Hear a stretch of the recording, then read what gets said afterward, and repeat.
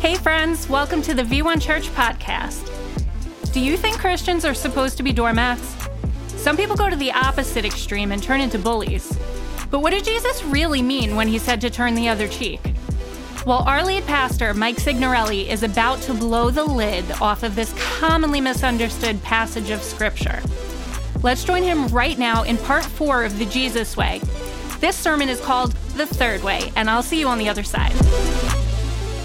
Hey V1 Church, welcome to service today. This is your lead pastor, Mike Signorelli, and I'm so excited that you joined us. As a matter of fact, you chose to have church today.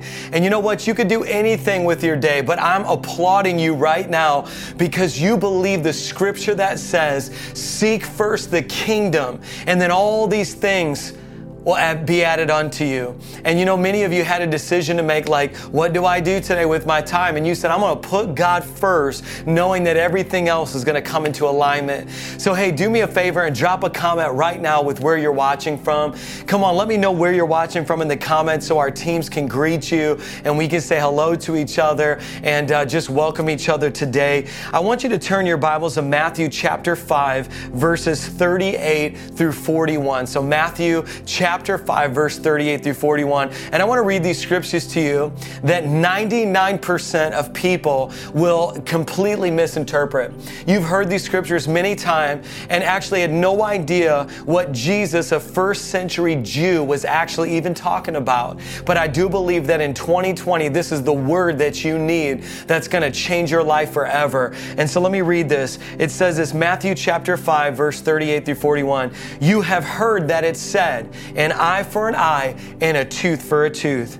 Do not resist an evildoer.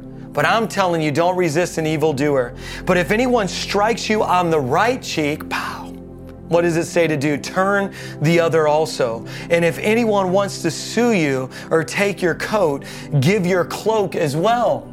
Then it says, if anyone forces you to go 1 mile, go the 2nd mile. Come on, this is going to be a powerful word. Let me pray. Father, I pray for every single person who's listening right now, Lord, that you would just reveal to them the true depth of this scripture, the true revelation of a strategy that we need right now in the earth, so that our church would be a church that's unified, our church would be a church that's free, and our church would be a church that's on mission, making disciples of the entire world. And everybody said, come on, shout it, amen, amen. This message is probably one of the most important messages you'll ever hear. And let me tell you why. Because there's something about understanding what Jesus meant in these passages that is needed in the earth today. 99% of Christians read these scriptures like this. If somebody slaps you, let them slap you again. And if you're mean and coming deep from the streets like I do, you're like, try to slap me the first time, homie. But the reality is, many of us are like, I get it. I'm supposed to be passive. That's what a Christian is. We're passive. We're pushovers, right? But listen, there's such a deeper, more profound understanding of this scripture that you can only understand if you go back from the 21st century that you're living in today to the 1st century that Jesus, a 1st century Jew, was alive and living in Jewish communities that were occupied by Roman soldiers. Okay, so let me help break this down. Today we're going to learn the third way. Now, human nature is, if I confront you, I'm confronting you right now. Are you flinching? If I confront you, you only have 2 choices. Fight me or run away. That's fight or flight. That's the human response to confrontation. Right now, your friends and your family are confronting each other every day. People on the internet, confrontation on a daily basis. They say that there's some things that are impolite to talk about at the dinner table. Well, that's all we talk about now on social media. And you've probably lost friends, lost family members, lost people in the local church because something wasn't said the way that they wanted it to be said or to the extent that they wanted it to be said. I mean, we're living in times times where toxic people are thriving off of their toxicity. They're just like swimming in a cesspool of their own venom right now because things are so absolutely crazy. And so if you read these scriptures and you think that Jesus, the Savior of the world, is telling you to be passive, you might be like, I don't know if Christianity is for me. But I'm here to tell you that there is a depth to his message. But before I break down how to turn your cheek, how to give your cloak, and how to go another mile, I have to first give you the definition of honor. Okay? So here's what it is. Write this down in your notes. Honor empowers others. Honor empowers others. Honor empowers others. Now we have to define honor. 1 Peter chapter 2 verse 17. 1 Peter chapter 2 verse 17 says, honor everyone. Honor everyone. Honor the people that you hate. Honor the people who are on the other political spectrum as you. Honor the people who are ignorant. Honor the people that you've wasted a lot of your time trying to educate out of their ignorance. Honor the people, somebody doesn't hear me. Honor everyone. This is the Bible. That sounds like a command. It is a command. Love the brotherhood, fear God, and honor the emperor, which is the political leader. Romans chapter 12 verse 10. Romans chapter 12 verse 10 says, love one another with brotherly affection. Oh, doesn't that sound so sappy? But watch this. Outdo one another in showing honor. In other words, have an honor showing competition. See who can honor each other more. Who among the V1 pastors can honor each other the most? Who can honor up, down, around? Who on the dream team can honor their team members the most? It literally says outdo one another in honor. Like the most embarrassing thing that should happen at the local church is us trying to honor each other so much and outdo each other in honor that it's awkward for people around us. I mean, wives, outdo your husband in honoring you. Husbands, outdo your wife in honor. Can you imagine if that was the last argument you had at the home? Oh no, I give you honor. No, you're incredible. No, I honor you. I mean, people are like, this is disgusting. I want to vomit right now. What if people just started projectile vomiting as a result of how much honor they found in the local church? Now, many of you are laughing right now because you're like, this guy's lost his mind. Listen, I lost my carnal mind, and I have a spiritual mind that's being conformed to the Word of God. And see, here's the problem. Dishonor is celebrated in our culture. If you dishonor somebody, you're more likely to go viral. If you dishonor a group of people, if you dishonor a politician, if you dishonor a pastor, come on somebody, you're celebrated for that. How do I know? Because I had to delete all my old social media accounts because I was the king of dishonor. It feels so good. As a matter of fact, here's why it feels good. Dishonor is the sugar that feeds the cancer of disunity. Whew, I just said it. Go ahead and write that down in your notes. Dishonor is the sugar that feeds the cancer of disunity. Oh, why do I say that? Because dishonor on your tongue tastes like sugar. It just tastes so good in your mouth to dishonor somebody. There's just something about saying something dishonorable to somebody that feels so good in the flesh, but it becomes the sugar that grows the cancer of disunity and it begins to multiply. Why do we need to understand this? Because honor empowers and dishonor disempowers. Come on, we need to build cultures of honor. Now, we are never going to have a culture of agreement. Why? Because that's how you get in a cult. The only time everybody's in total agreement, they're drinking Kool-Aid. They're in a cult. I don't expect that everybody at our church is going to agree on everything. As a matter of fact, I don't even think that should be a value of our church. Listen, some of us are going to get to heaven. And once we get 1,263 years into heaven, you're going to realize how stupid and trivial the arguments you had on this side of life really were. And you're like, man, that's crazy. I should have never hid the cross underneath the flag because I'm a Christian eternally. And some of us are losing friendships, dishonoring people, dishonoring ministry relationships because on our tongue it tastes like sugar, but it's feeding the cancer that multiplies disunity. Come on, I'm on fire today. I'm just here to tell you, we're learning the Jesus way. Come on, can somebody show me some love in the comments right now? Can somebody light up some emojis or something and let me know you're here? I've got 3 things that I want to teach you today.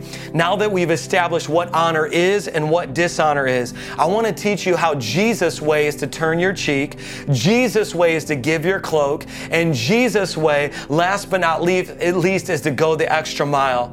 Now listen, I am not about just taking a beating, because what people read when they read Matthew chapter 5 verse 36 is how to be passive. But that's not what Jesus was saying. He was saying in the flesh you have 2 options, but in the spirit you have 1 option. It's the third way. Somebody say the third way. Come on, say it in the comments, the third way. See, the world teaches, you know what? You have to fight violence with violence. But see, Martin Luther King taught us that creates a vortex of spiraling violence, right? And then all of a sudden you get to a place where somebody has to be a redeemer. But then there's passivity, there's running away. Running away is also not a necessary action, but those are your only 2 recourses in the flesh. But in the spirit, we have the third way. But if you don't understand first century Jewish culture, you have no idea the genius of Jesus. You have no idea the revelation in this. So let me read it to you again. You've heard an eye for an eye, a tooth for a tooth. Oh, they stole from me, I steal from them. They pillage, I pillage. They rape, I rape. They murder, I murder. But see, the problem with the tooth for a tooth and eye for an eye is that it reduces you down, come on, to the same level as your oppressor. An eye for an eye or tooth for a tooth actually causes you to become the very thing that you're fighting. Jesus said this is not how we operate in the spiritual realm. And let me just say this, God's got a deeper way. Let me teach you the true meaning. Let me read this scripture to you. It says, because people miss it. It says, but if anyone strikes you on the right cheek, turn the other also. Now, most people are right-handed. If a right-handed person strikes, they're going to hit the left-hand side of the face. Now, the only way to hit the right, look what it says, but if anyone strikes you on the right cheek, how do you strike on the right cheek? You strike with your left hand, right? Or you give a backhand. Somebody's just tuning in right now and they're like, what is Pastor Mike teaching my children? Do not do this at home, okay? But let me tell you the significance. In first century Jewish culture, you were not allowed to use your left hand. Your left hand was meant for unclean activities. And if you would have used your left hand for certain gestures, including but not limited to a strike, you would be penalized and you would not be allowed to be a part of the religious gatherings and restricted for 10 days. So we know that this scripture is not saying that you're using your left hand to strike. So how do you hit with your right hand, the right side of someone's face? Because look what it says, but if someone strikes you with the right cheek, turn the other. It's a backhand. Watch. This is virtual service. So if I hit you like this with a backhand in first century Jewish culture, who did that? Slave owners to their slaves. Okay, are you with me? We're going deeper. Who else did that? Husbands commonly struck their wife like that, and then parents to children. So a backhand is hierarchical. A backhand is a way of saying you are less than me. I'm the slave owner, you're the slave. I'm the husband, you're the wife. This right here was a lowering or a diminishing of a person. Why is that important? Because honor elevates. Honor empowers. Remember the definition. And so when Jesus said, man, I've got chills all over me. When Jesus said, when you take the backhand, then you turn your other cheek and you say, okay, now give it on the other side. What you're saying is, in order to strike me on this other side of my face, you have to dignify my humanity and you've got to hit me like a full person. Because the backhand was for slaves. The backhand were for those who were subjugated to a Lord. But to hit me on the other side, that means you've got to hit me like you would hit a person on the same level as you. And so what happens in this moment, it's such a powerful moment that we miss in Scripture, and some of you are realizing you read this Scripture your entire life the wrong way, is what he was saying is, when you strike me the next time, you're going to have to dignify me and empower me as an equal. If you want to to fight me like an equal. Man, some of you are getting ready to run around and shout around your house and you don't even know what you're shouting over yet. But to a first century Jewish audience, to turn the other cheek, the left one, you're creating a scenario where the person asserting dominance is forced to fight you as an equal. And that's the beginning of sowing the seeds of honor. Hey, I'm not a slave. I'm a human being. You know what? I may be your wife, but we are co-heirs and co-leaders in this relationship. You're going to have to treat me like an equal. So turn the other cheek wasn't passive. It was active. It wasn't violence for violence. It was dishonor being fought with honor. Whoo, come on. Let's move on. I only got a few more minutes. Give your cloak. Now, many of you, there's probably 3 people out of 30,000 who are wearing cloaks as I'm preaching right now. The rest of you have no idea. Well, let me tell you what first century Jews used to look like. They had 2 layers of garments, underwear, and then they had the outerwear. And so what happened was, going all the way back to Deuteronomy chapter 24, verse 10, there's this Old Testament, Old Covenant law that many of you don't know about that provides that a creditor could take as collateral for a loan a poor person's outer robe. So if you're poor and you owe money, the person that you owe money to, according to Deuteronomy 24, 10 through 13, could actually take your outer garment as collateral to hold it against the money you owe, but it had to be returned each evening so that the poor man could have something in which to sleep. Now watch. What you're saying, well, what does this have to do with what Jesus said? Remember, let me read. In Matthew chapter 5, verse 28, Jesus says this, "But if anyone wants to sue you to take your coat, give him your cloak as well." Uh-oh, you just got an image, didn't you?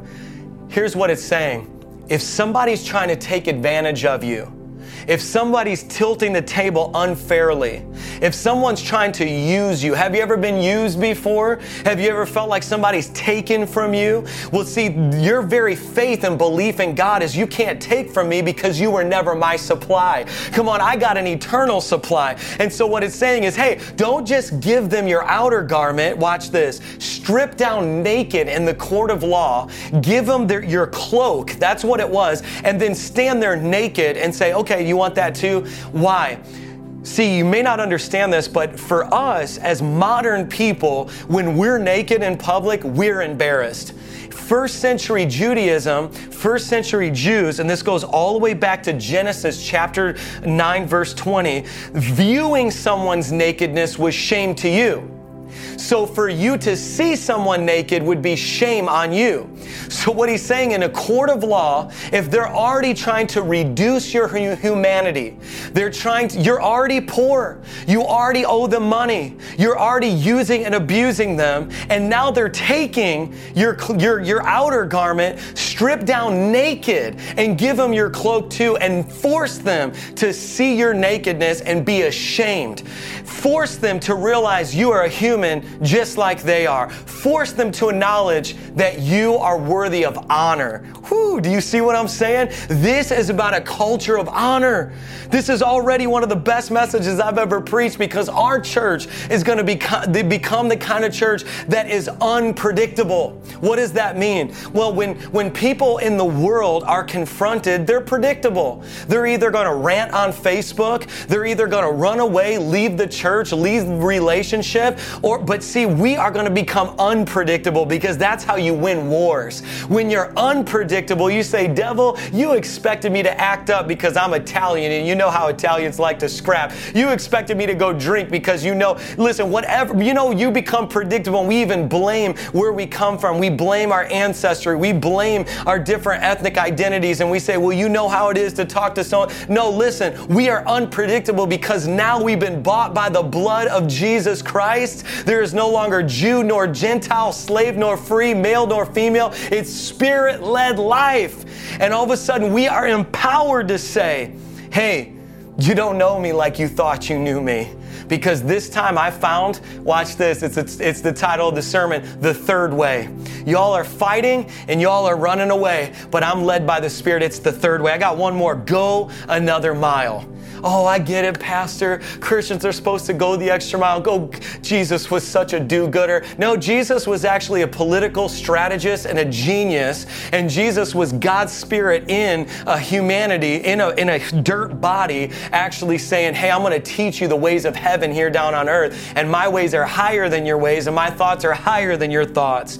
And what happened was you had whole villages of Jews that would see Roman soldiers coming towards them, and they would flee the village.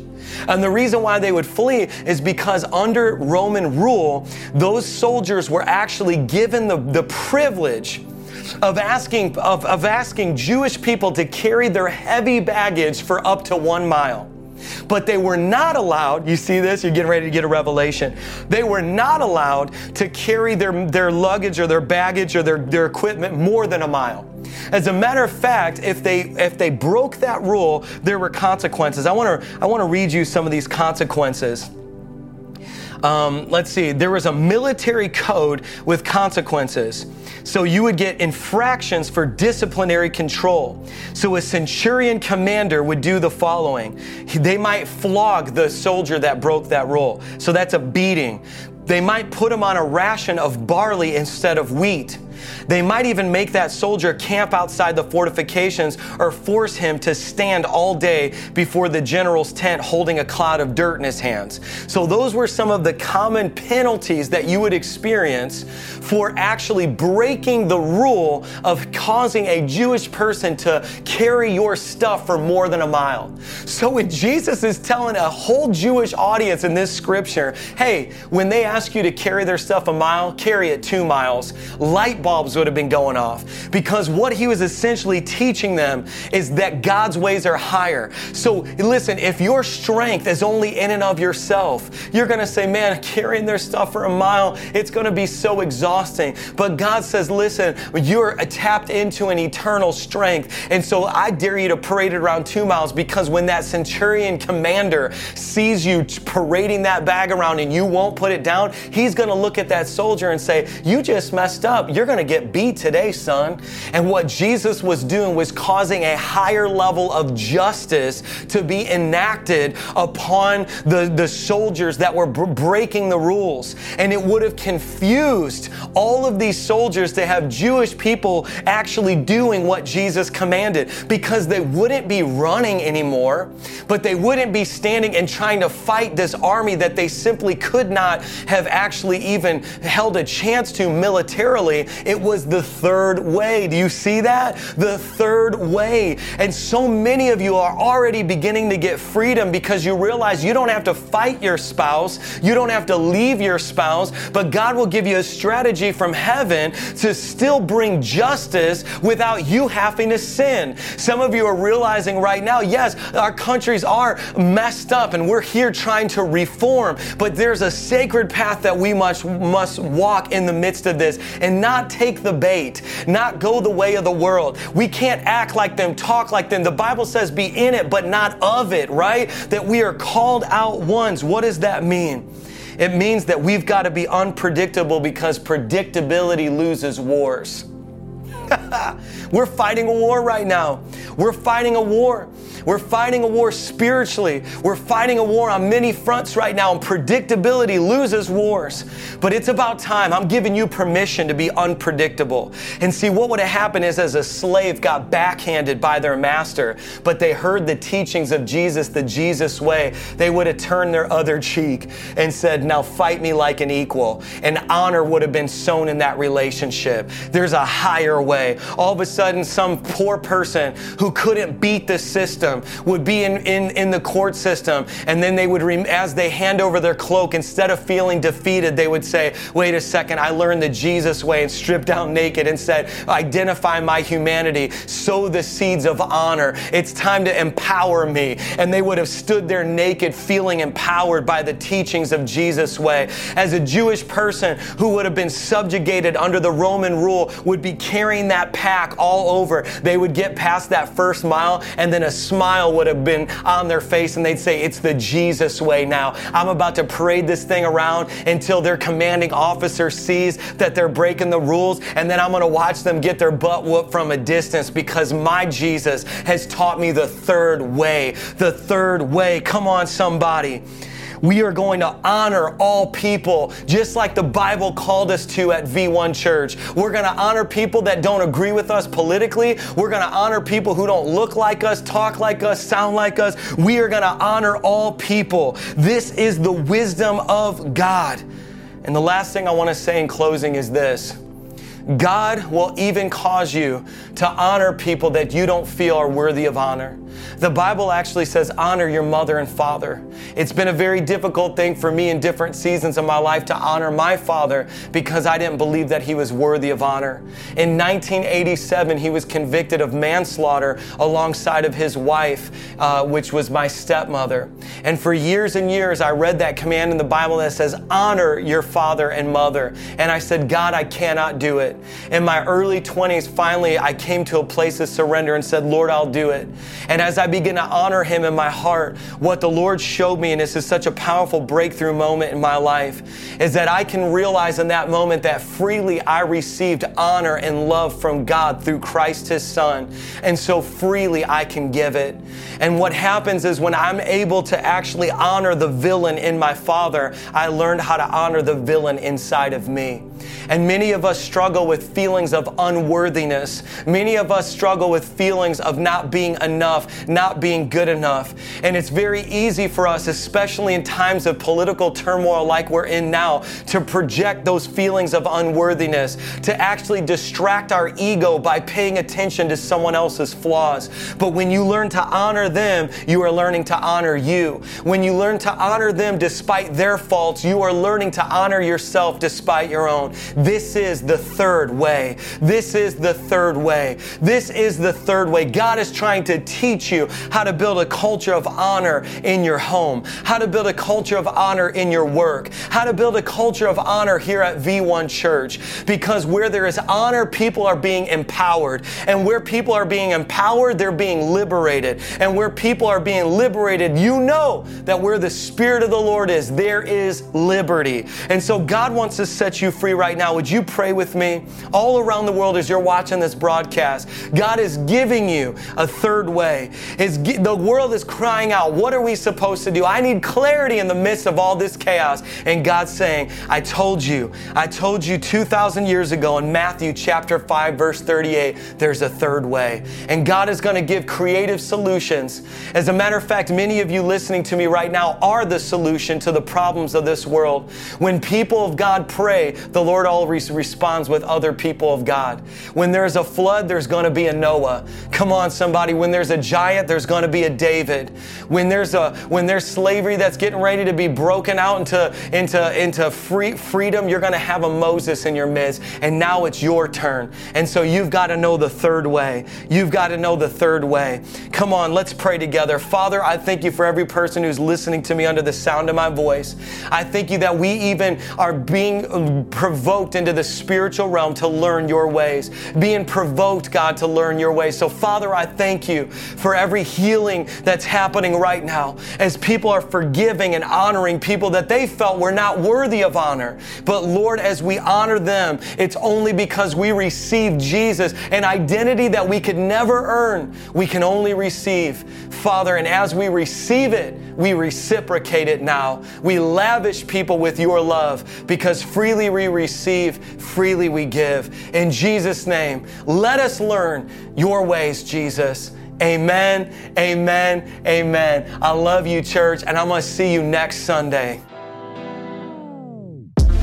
How great was that teaching? Make sure to download our free V1 Church app for the rest of this series entitled The Jesus Way.